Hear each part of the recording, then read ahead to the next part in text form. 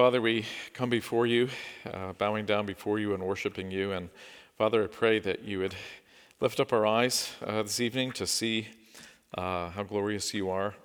Father, I pray as we study your scripture that you would just show us wonderful things in your word. And Father, as we do have a time of great uncertainty, really for several years, Father, and wars and rumors of war still going on, Father, pray that we would lift up our eyes to not fear those things, but to rest in you.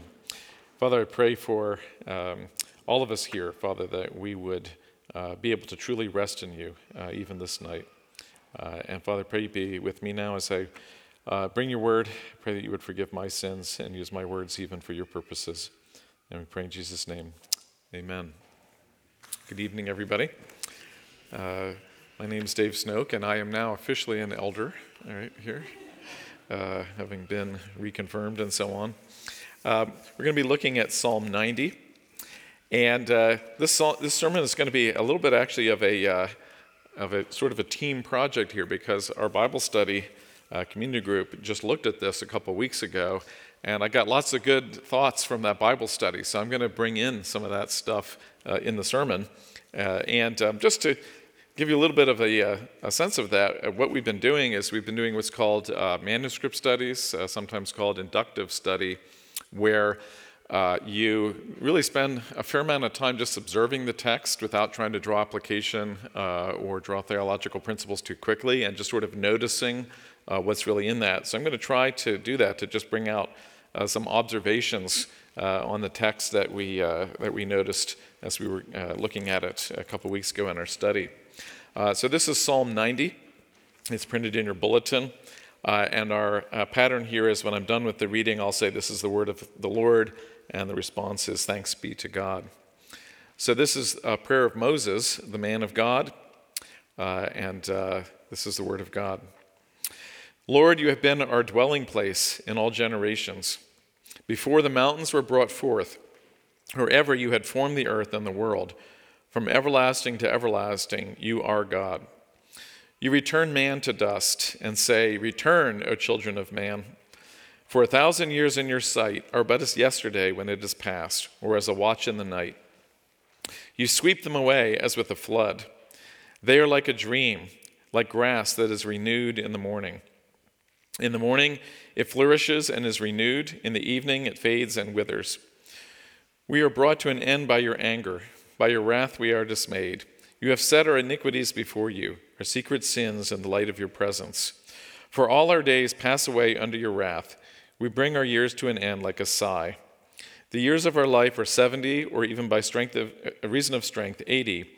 Yet their span is but toil and trouble. They are soon gone, and we fly away. Who considers the power of your anger and your wrath according to the fear of you? So teach us to number our days, that we may get a heart of wisdom. Return, O Lord, how long? Have pity on your servants. Satisfy us in the morning with your steadfast love, that we may rejoice and be glad all of our days. Make us glad for as many days as you have afflicted us, and for as many years as we have seen evil. Let your work be shown to your servants, and your glorious power to their children.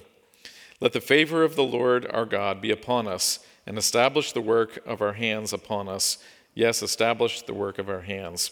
This is the word of the Lord.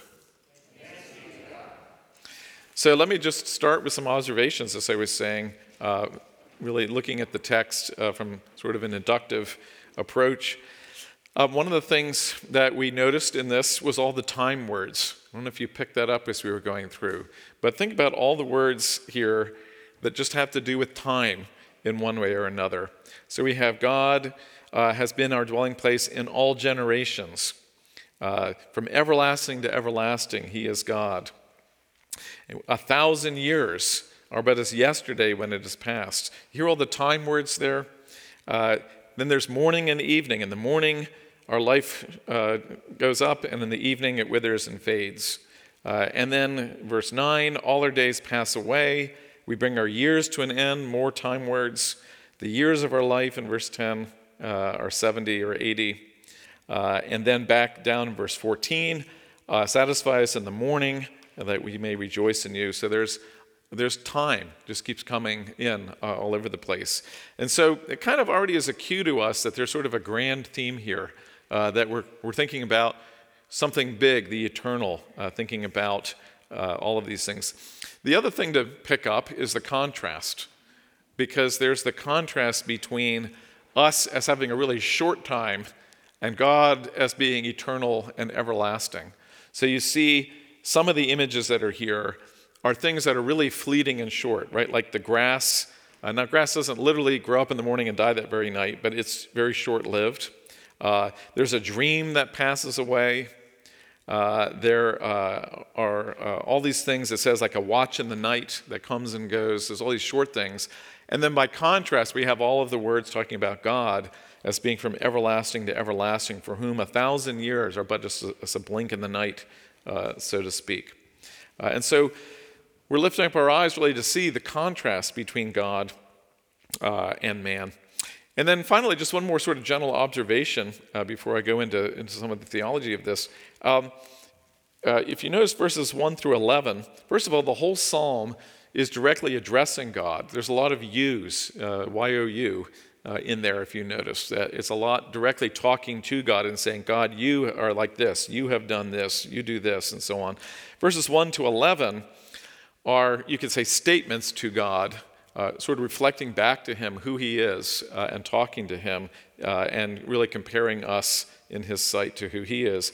And then there's a twist or a turn in verse 12 where then it says, what do we do in response to this? It says, teach us, again, still addressing God, teach us to number our days that we may get a heart of wisdom. And then all the verses after that are in the sort of the blessing kind of, may it be the following thing. There's a sense in which it sounds in English like it's in command form, like God, you need to do all these things, but it's really more in the sense of, may it be so, may it be so, may all these things happen, and may all these blessings come from you, God. And so the hinge point there is verse 12, which says, teach us to number our days that we may get a heart of wisdom.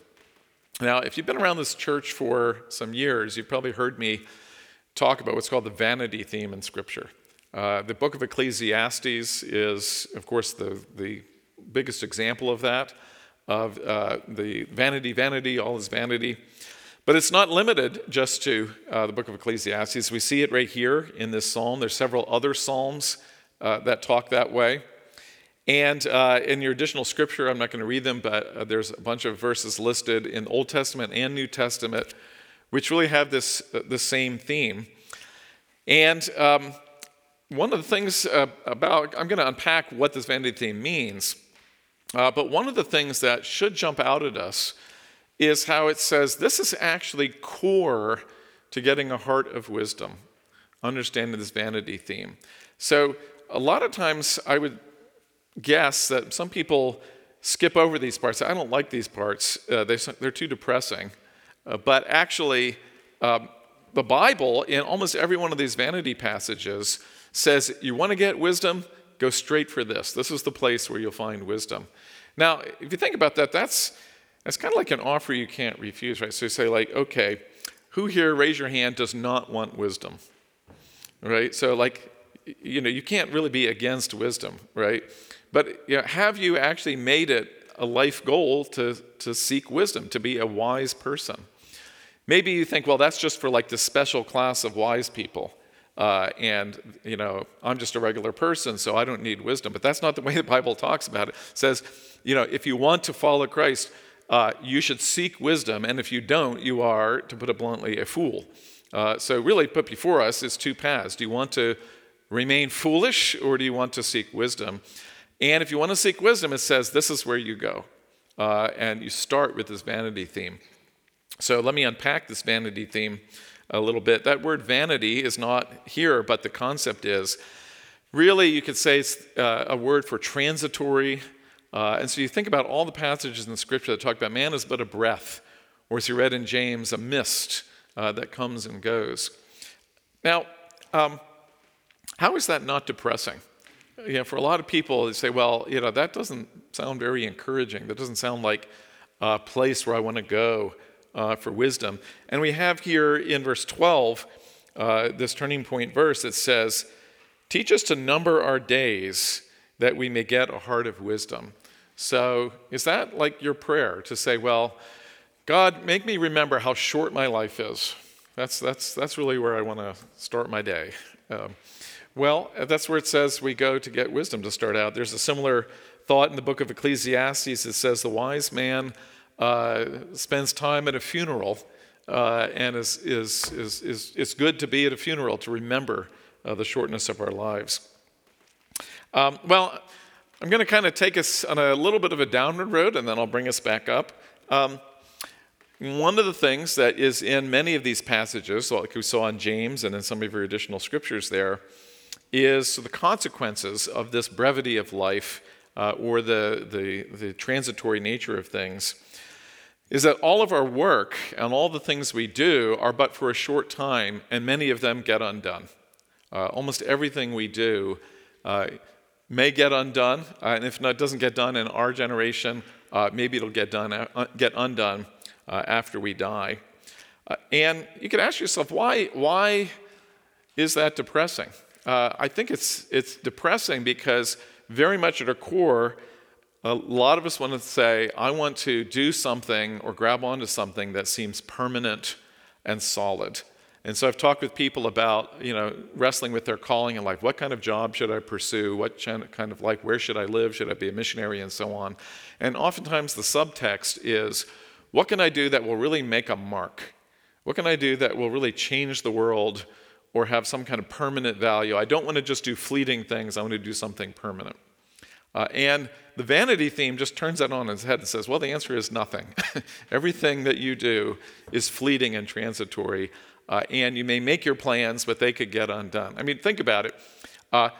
Who last year in your schedule of plans for this year put down Russia declares war on Ukraine as like one of the things that would be in your thought process to account for, right? Like, things happen that we just are totally out of our control.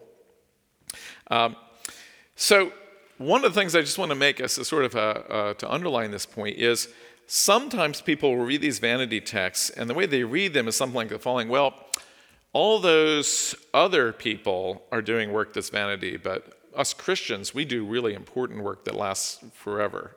So their work is vanity, but not ours. But that's not the way Scripture talks. The vanity theme says, all of you, your work is passing away and is fleeting. And it really, just a little thought, you think about this.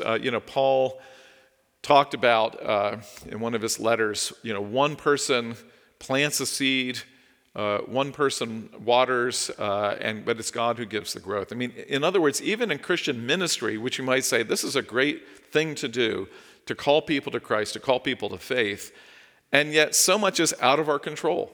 We can't make people become Christians. And we could pour our lives into somebody and find out that they walk away from it. So our ministry is not something that we can cling to and say, well, I know that if I put enough work into this ministry, that good things will come of it. And you even have to go back not very far to say, think of all the great church movements that have come and gone and are no more. That God even does not guarantee that any church institution is going to last forever.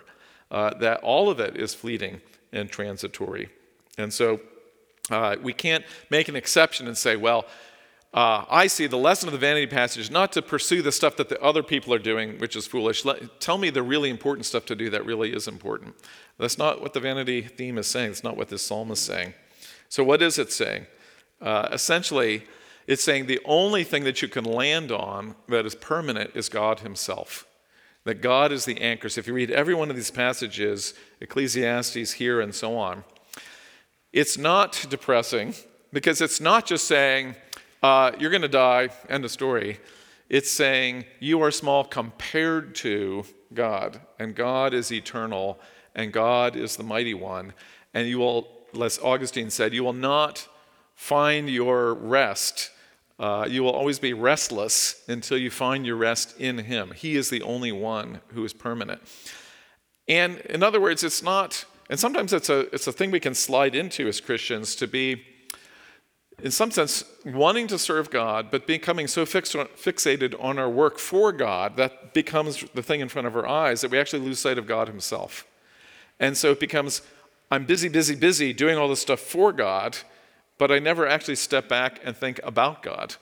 And then really not that much different from the person who's busy, busy, busy about some other thing, about getting rich or something else. I'm still focusing on the fleeting things of this world and forgetting about the anchor, forgetting about the one who is eternal and from everlasting to everlasting. So every one of these verses, it's not to simply say, your work passes away, but it's to say, fixate your eyes on the one who is permanent. That's the only place where you can rest, is on God himself. He is the eternal one, and he is the one who is our anchor. Now, just continuing a little bit with this vanity theme, there's sort of two sides to this state of affairs, and we see that in the psalm in front of us here. There is one sense in which the state of affairs is due to God's curse on sin in the world. In the book of Genesis, it talks about from the very creation, people sinned, and God took away the tree of eternal life so that everybody would die. And so there is a sense in which we have a longing for the way it should have been, that we should have been able to eat from the tree of life and have eternal life, that there was something broken. And so we see that in these middle verses here that are really quite negative. It says, by your wrath we are dismayed. You have set our iniquities before you, our secret sins in your presence. Our days pass away under your wrath, and our years come to an end like a sigh. There's a real sense in which we are suffering under a curse that is placed on all of humanity because of sin. And so that leads to a greater sense of transitoriness, that everybody is going to die. I'm not going to be able to maintain or improve my work forever because I'm going to be gone in a few short years. But there's also a sense in the vanity theme that actually this world was never meant to be forever, that actually there are many transitory things that are just sort of intrinsically that way, and that even if we had not sinned, it still would be the case that God is eternal and the eternal anchor, and we are finite and we are creatures, and he's God and we're not. And that there is a real sense in which intrinsically, as people, as finite people, we need to bow down and say, God is the only eternal one. Even if we had never sinned, it still would be the case that he's the only anchor that we could rest on, that we could not rest on our own good works, even in heaven, that all of the things we do are small in comparison to him. And so that's even true had there not been sin, and yet with sin, it is made even worse because we're kind of ripped out of this world through death. So, where do we go with this then? What is, if we think about how to apply this, it might be that you would think, well, if you really take this to heart, then the lesson must be just don't bother to do anything, it's pointless. But that's precisely not where Scripture goes. In every one of these passages, it says actually we're called to do good work, which God has prepared in advance for us to do. Ecclesiastes says, do the good work that God has given to you. Whatever your hand finds to do with all your might. And here we see the end of this psalm. And for those of us in the Bible study who are looking at this, we pointed out how it's kind of an interesting turn after all of the discussion of the eternal nature of God and our smallness in comparison to him. Then in verse 17, we have establish the work of our hands. Yes, establish the work of our hands. So it's not saying don't bother to work. There's no point. It's saying actually do good work, but hold it lightly. Don't grasp onto it to say this is going to be the thing that is the permanent thing that fills me up. And one analogy I think is a good one. It's not original to me. Is have you ever seen a tapestry where people sew all these amazing pictures and so on? And if you look at it from the backside and you're really up close to it, you see just a bunch of like random threads. And oftentimes that's like the way we are in this life, that we're just doing our thing that God has given us to do. and we can't see the big picture. And if we were like, this red thread here that's in front of me is so good, I've got to maintain it forever. I've got to make this like the permanent thing. And then God rips out that thread, like we could be devastated. And yet, what the scripture says is that there is a grand narrative, that God is building an incredibly beautiful tapestry. And if you were to stand back from the eternal perspective of God and see the whole tapestry of history, you would say, it's amazing. There's this incredible thing. All these threads flow together, and they all have exactly the right place. And the ones that were ripped out were replaced with even better. All of it is really, but we don't have that perspective right now. I think I put in the additional scriptures from Ecclesiastes. It says, God has made everything beautiful in its time. He has also put eternity into man's heart, yet, so that he cannot find out what God has done from the beginning to the end. And then his conclusion is to be joyful and do good work and enjoy your life and the things that God has given you.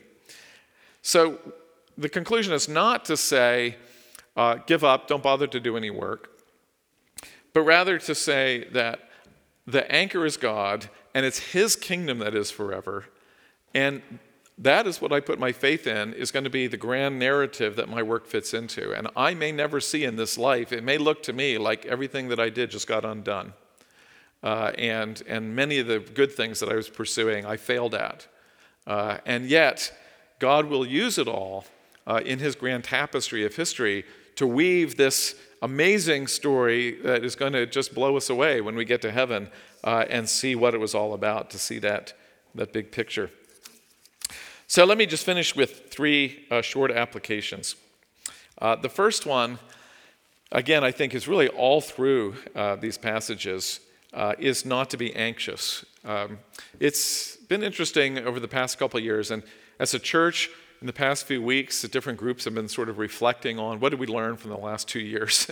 Maybe some of us didn't really learn a lot, but one of the things that came out in some of our discussion was just realizing how many people spend a good part of their lives controlled by fear and dominated by fear. It doesn't help a lot of times to say, well, just stop being afraid, But what the Bible says through and through is, this is where you get your heart of wisdom, right? Where's your heart of wisdom? Well, because if you say, look, my fear is that all the things that I'm holding on to are going to evaporate like sand between my fingers, right? All the things that I like might break down. Or maybe everybody I like will start to hate me.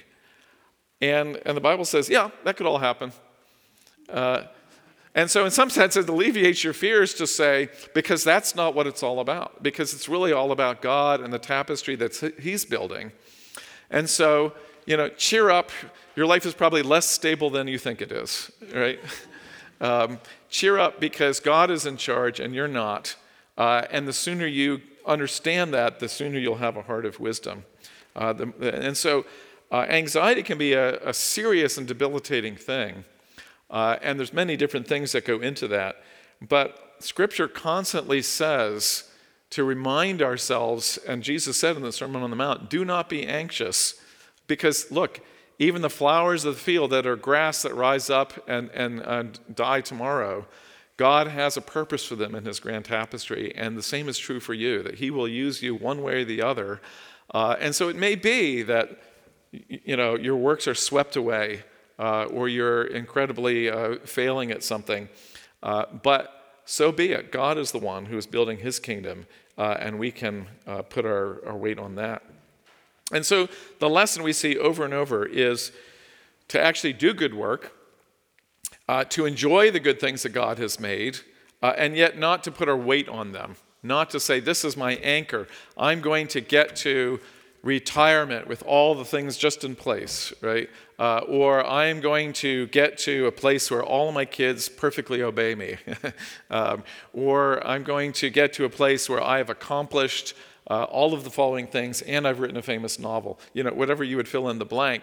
Like, it might happen, but there's a good chance it won't happen, and it's okay. because God is in charge. And if you are faithfully working according to his commands at what he has called you to do, you are adding to that tapestry. You are part of what God remembers and will establish in his kingdom. But the final thing I just want to really turn around to, and this is, I think, really where this connects with the theme that we've had for the past few months on worship. I just want to draw your attention to this psalm and how I would argue this is really the essence of worship, is just seeing God in his true nature, almost glimpsing, pulling the curtain back or the door a crack and getting a peek into heaven. And seeing that God is utterly different from us in fundamental ways. There's a book that you probably have heard me, if you've been around long enough, plug a number of times, which is R.C. Sproul's The Holiness of God. If you've never read it, just go out and read it in the next year. You just have to do it. Many, many people have talked about how impactful it was, but it is really, you could say it's the same thing that we're reading here in front of us. Notice in verse 2, this is very similar to language you'll hear in other places in Scripture. It says, it's a really interesting shift. It's in the past tense. You have been our dwelling place before the mountains were brought forth, or you had formed the earth or the void. You are God, present tense. That's really an echo of the name of God. God says, I am. My name is I am. And Jesus takes that up in the New Testament. He says, before Abraham was, I am. It's a weird grammatical thing. In some sense, it doesn't make sense grammatically, except that's the point, is that for human beings, it doesn't make sense. But God is continually in the present tense, that God is eternal, and all things are in the present, so to speak, for God. And really, again, if you want a heart of wisdom, take some time to meditate and just let your mind be blown away by that thought, right? That, we live 70 or 80 years. For God, 1,000 years, this is a blink of an eye. And actually, everything is in the present for him. And he sees the future as well as the past. And he is utterly eternal and unchanging.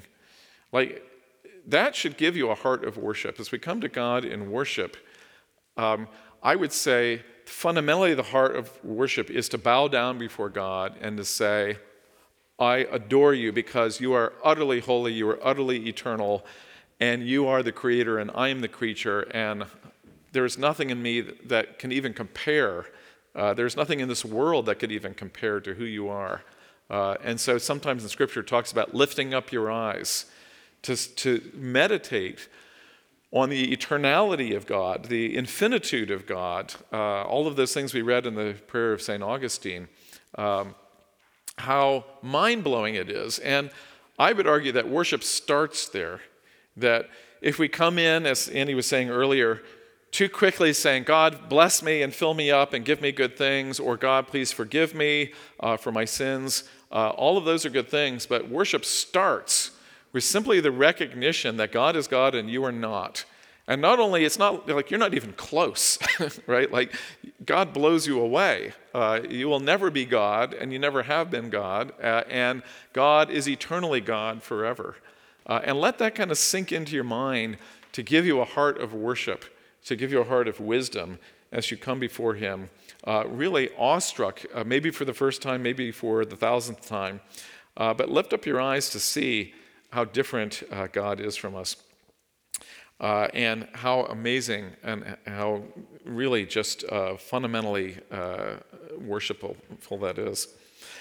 As we transition into communion, I think it's really just worth thinking about that when we talk about communion and the sacrifice of Christ, that same God came in human flesh. That God who is the eternal one, for whom 1,000 years are as a day, that's who we're talking about died on the cross for us. It's not just some nice guy dying on the cross for your sins and mine, but rather the eternal one came and took on human flesh and died for us.